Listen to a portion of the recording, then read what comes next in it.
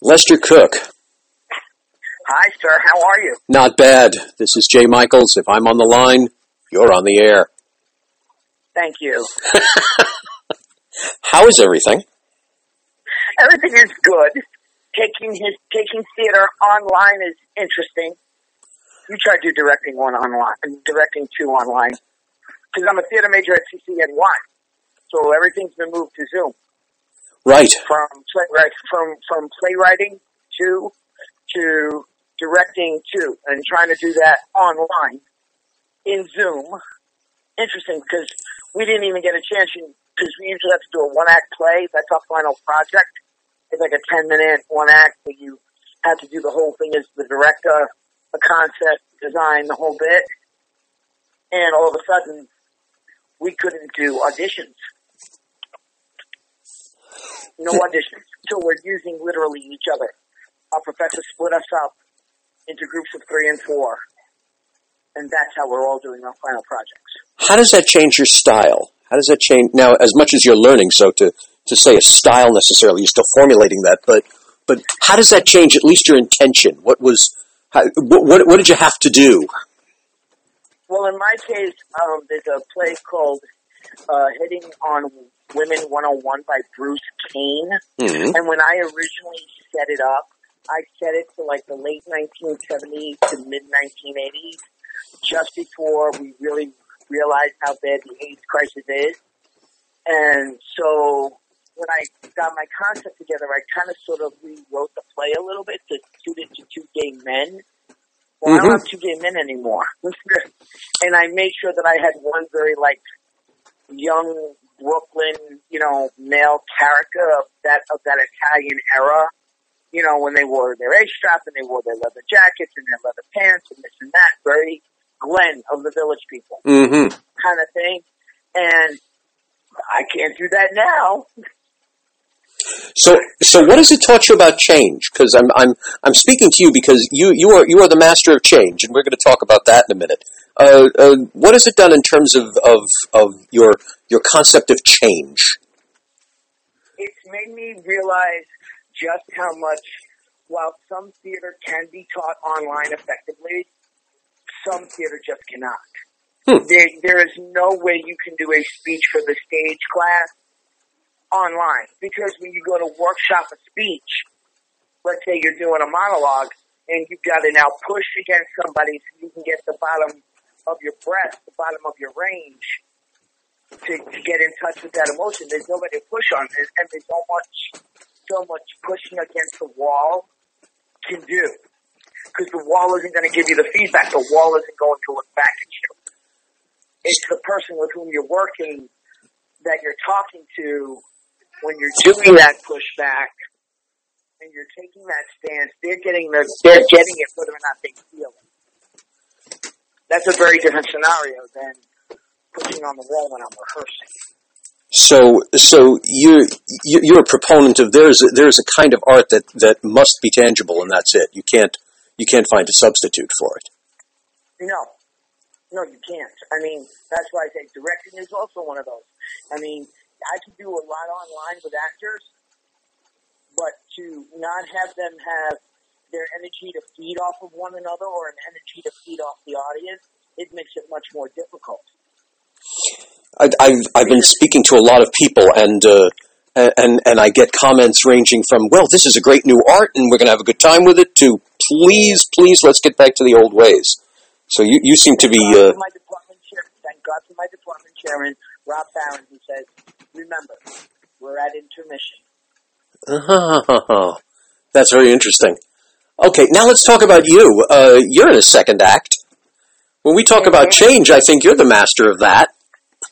Why, thank you. You want to share a couple of details? Well, I was born anatomically female. I am a heterosexual male of trans experience. That's how I describe myself.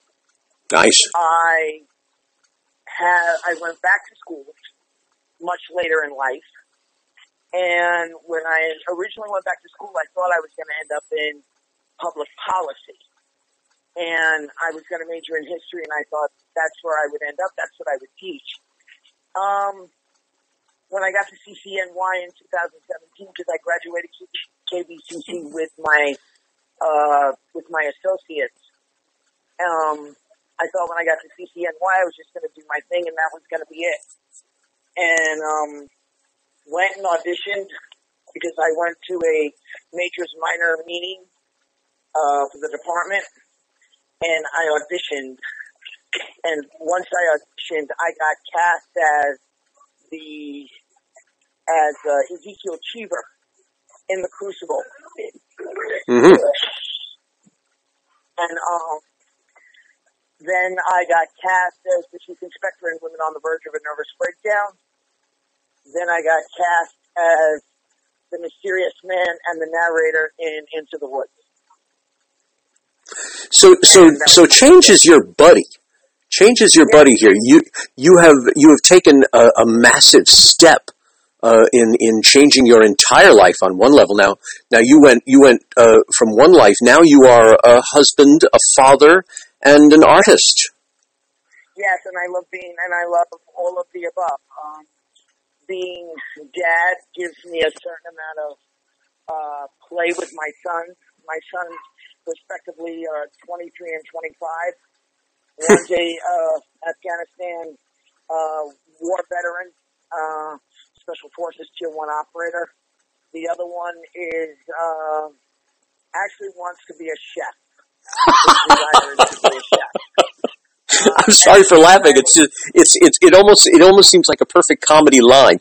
Okay, one is an op and it's a warrior, and the other wants to be a chef. Yeah, it is, and it is because it definitely keeps me on my toes and keeps me balanced. I can tell you that. And being a husband, well, you know, when you have a partner with a chronic condition like MS. Mm-hmm. It changes who you are on a real level. I mean, probably the best thing that's happened to me professionally since I started theater is I wrote a play about mine and Debbie's journey with regard to my transition. And I was kind of blown away when my professor, you know, because Dr. Kathleen Potts every year takes a certain group of us and she asks us what we would like to do with this, so we start working on these plays almost as independent study. And during my time working on it, she looked at me one day on October 3rd and looked at me and said, "So Lester, I was wondering, would you like to do a staged reading of your play?" And I was like, "What? What?" Because I will admit, because the more your work gets out there, the more people begin to criticize it. Yeah. And so there's a lot of letting go of the work. You know, you have to kind of sort of like, okay, I can let go of this and take the criticism you get as a playwright from a place of they're just trying to help you make the work better. Do you think you're more equipped to handle something like that? Because the amount of actors I speak to, and they range from someone gives them criticism and they go, yeah, whatever, that's their opinion, all the way through to those who will quit if they get a bad review. Do you think, because of the strength of character you have in terms of your own journey, do you think you were more equipped to be in the arts, to hear other people's opinion? I think I can hear other people's opinion, and I think I'm able to discern when it's coming from a place of genuine, I want to help you make your art better, and when it's coming from a place of just, I don't care, and I don't like who you are, and I don't like what you represent, and therefore I'm going to just mess with you to mess with you. And I think they're two different things. One comes from a place where it's a genuine desire to make the art better and make the actor better, and another one comes from a place of insecurity on the other person's part. And you have to know what's yours and what's not. Oh, and completely. To do that, sometimes you have to listen to what everybody says, and then take some time away from yourself. One of the things I can tell you is, as much as I am a people person, being in theater requires me a lot of alone time to take care of self. Interesting. So how are you dealing with this kind of isolation? Do you have are you savoring the alone time? I know many people who suddenly they're in their garden, they're writing their magnum opus. You talk about how you need alone time. Are you getting it? So I get my alone time because I'm teaching myself to play the guitar. It's always been a dream of mine. So I have a guitar chord book, and I practice my chords every day. As a left-handed individual, it's an interesting combination because I actually strum left-handed. And I got myself a Yamaha keyboard, and after I'm done with the guitar, I'm going to teach myself how to play piano. So that's how I'm spending my time in addition to redoing furniture around the house. Wow. Because I need one, just because I'm alone doesn't mean I don't need to be creative. Interesting. So this isolation for you is a time of creativity. It doesn't have to be you're going to write Gone with the Wind. It's at least a time when you must keep the brain going. You can't just wait. Yeah, I can't wait because we don't know when we'll all be on stage together again. As Dan Lane Williams, he's my photographer. He put this beautiful meme on Facebook about the light on the stage and why we leave it there. And we leave it there because there's always someone else in the house, and it's meant to tell people we'll be back. And yes, we will be back. It's going to take a hot minute, but we will be back. And you know what? When we come back, as an actor, I can tell you this. I will never, ever complain about a rehearsal, a hell week, ever again, because I now know what it's like to be denied that. As an actor in college, you're at rehearsal from 6 to 10, sometimes Monday through Friday, sometimes Monday through Saturday. And we all have the infamous hell week through which we have to journey. And Tech Sunday is exactly what Tech Sunday is. It's 13, 14 hours of hell. But I don't think, given what we've been through now, there will ever be another actor or stage manager who takes that opportunity for granted and complains. I mean, yeah, we might complain 5, 10 years down the line again.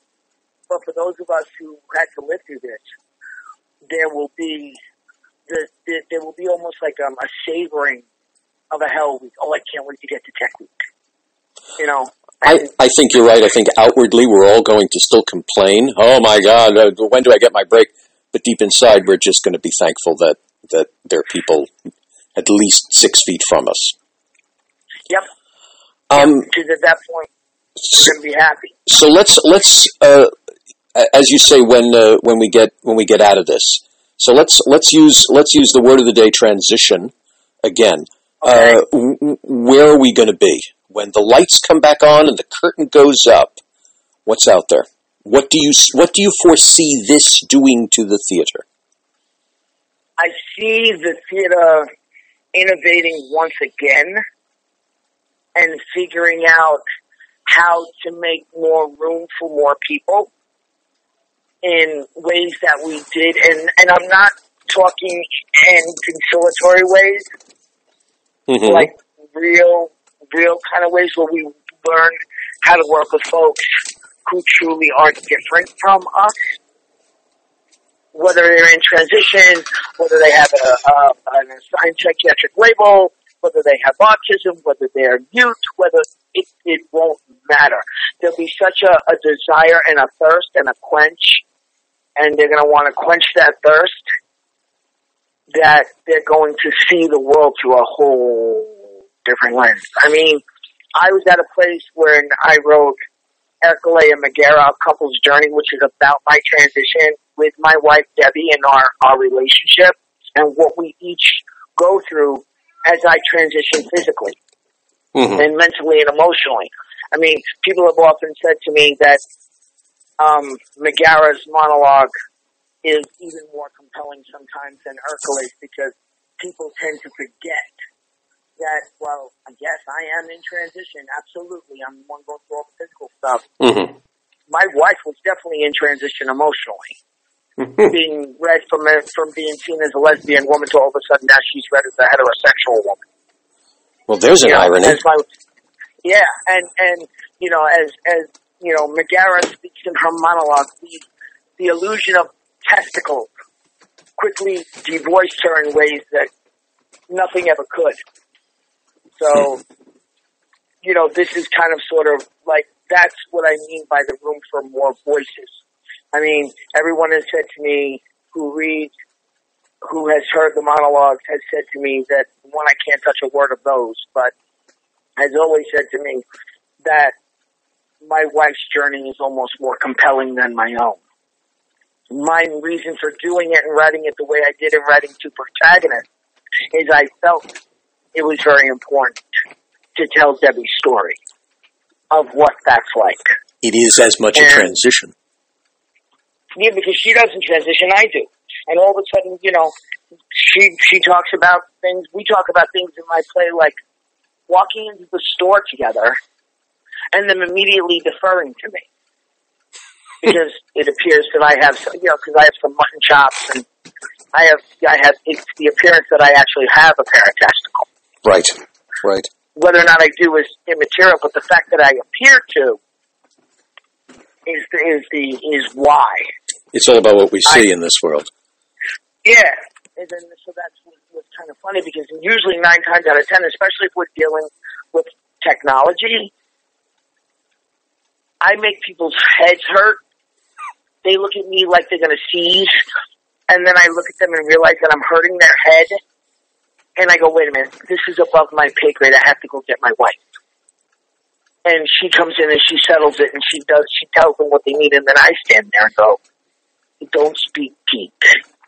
So, yeah, just the illusion of what appears to be is one of the reasons why I wrote it the way I did, because I felt very strongly that a lot of the times most women can handle when a lesbian couple and one chooses to undergo this kind of transition. Most lesbian couples can handle the testosterone. They can even handle the histo. They usually can handle top surgery to a degree. But once you start to have the discussion around bottom surgery, which is basically what that journey that they have is about, but the emotional upheaval of the partner's life that's never ever discussed and or validated is the reason why I wrote the play the way I did. I mean, when I came home and Dr. Kathleen Cox had said to us in Playwriting One, something like about something you care, something having to do with your own life, I knew exactly what I wanted to write about.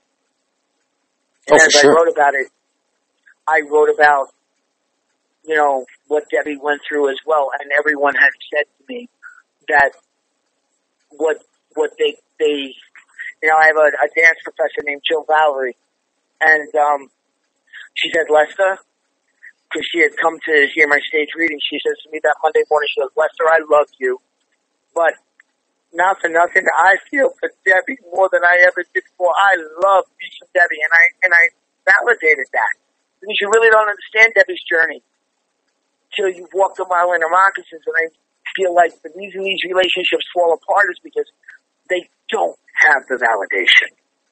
People say that usually the partners, I remember what they used to say to Debbie in the beginning. Oh, just lay back and enjoy the ride. Oh, it's going to be a lot of fun. Not so much. I was going to say, I don't know if I'd call it fun. Right. Okay, so here's the big transition question now. We've spoken about yours. We've spoken about your transition in terms of your life, in terms of your art, in terms of your relationship. You have given us your hypotheses of the future. So now, you being a master of transition, how do we transition? We now, and you gave us a wonderful outlook that we have to look upon the whole world differently now. How do we get there, O Master of Transition? How do we get to that? What would you tell the world to do right now, or at least New York? I would first tell New York to take a deep breath and count 8 and let it out slowly. I would then tell New York to understand not only are we in a period of transition, but there is now a new normal. Because part of what we're going to have to ask ourselves is, do we really want the extra $5 or do we want to go home and cuddle with our wife? Mm-hmm. or our dog? Or is there a baseball game that my son is playing in that I need to get to instead? Tomorrow's promised to no one. And if anything, we got people dying in hospitals by themselves. Think about that for a minute. We have people who are literally being kept from holding on to a loved one as they're taking their last breath. Now, if that doesn't make you pause and ask yourself, what else is there and how do I want to live my life? I don't know what to tell you. I can't help you. But I do know this, for me at least, if we're going to have a new normal, then part of that new normal is also that people don't have to work 3 jobs just to make ends meet. There has to be some balance here, and we haven't had that. And that's been the largest issue above them all. And that's the toughest part. So basically, you're telling us all to just chill out. It's now time to, if we can't go outside, we can at least open up the window and appreciate what we see. Absolutely. I mean, I'll tell you what. You want to know what this is like? This kind of quarantine. This is like being on an inpatient psychiatric ward, where everything now is relegated and regulated, and the only thing that there is to do is eat and sleep. And you feel as if you're doing nothing and your life is being wasted. And that's why, for me, I do the home projects. The refinishing of the wood, the painting of my apartment, making wonderful meals with my wife and my son, and learning how to play PS4 games that I've never picked up a video game in my life. That's why I do it, because it's a time for me to learn. And if I don't do that, well, artists, we are a kind of weird, neurotic bunch. And we'll slip into, and what I fear for all of us is that we'll slip into some kind of deep, dark, black abyss from which we're not able to pull ourselves out. And that's the scariest part of all. So to prevent that, for me, I learn new things. So for you, basically, now's the time not to worry about anything, but as long as you're a husband and father, you might as well simply be one. Mm-hmm. I mean, look, I can't do anything else but be a husband and a dad right now. I can't be an actor. I can't really be, I work on my play. Don't get me wrong. I'm in my editing process. I do all those things that I'm supposed to do. Absolutely. Can't do anything else. However, that said, I need my balance. And without my balance, what's going to happen? So I'm going to then get back out there and be as drained as when we went in. So maybe what we all need to do is stop worrying about everything and just, as long as we can't do anything, take that moment and realize who the hell we are. Let me lovingly and chidingly say this. President Cuomo, okay? All right, President Cuomo has made it very clear to all of us. The virus is going to do what the virus is going to do. It doesn't run on a governmental time frame. It doesn't do what the government tells it to do. So, if that's the case, then the only thing I can do is control my reaction to what I need to do. The only thing I have control of is me. Well said. Lester, thank you very much. It's a pleasure to speak to you. I haven't spoken to you in a million years. Glad to hear you're doing well. Glad to hear you are in an upward mobility, and that when those doors are open, you're the same level-headed guy that I remember from years ago. Well, the only thing I want to do is work with you now. I want my shot to work with you now. Well, the moment we can have an audition, whether it's video or not, I know who I'm calling. Well, yeah, I mean, I just won't ever forget you that day. I walked in and I did the whole thing on how to swing a golf club. You looked at me and said, "You gush when you're up there." I was like, and then it never occurred to me what you were trying to tell me then. But now I get it. I have to remember I have to remember people listen to me, so I have to be careful on to what I say.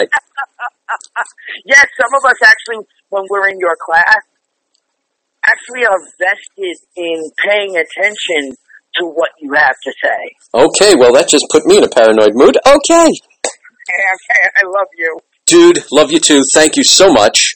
All the best to you and Debbie and the whole family. Make a gorgeous apartment, make a gorgeous life, and then go out there and take over the world. Always a pleasure. All right, I will. I'll talk to you soon. Always a pleasure. Ciao. All right, bye-bye.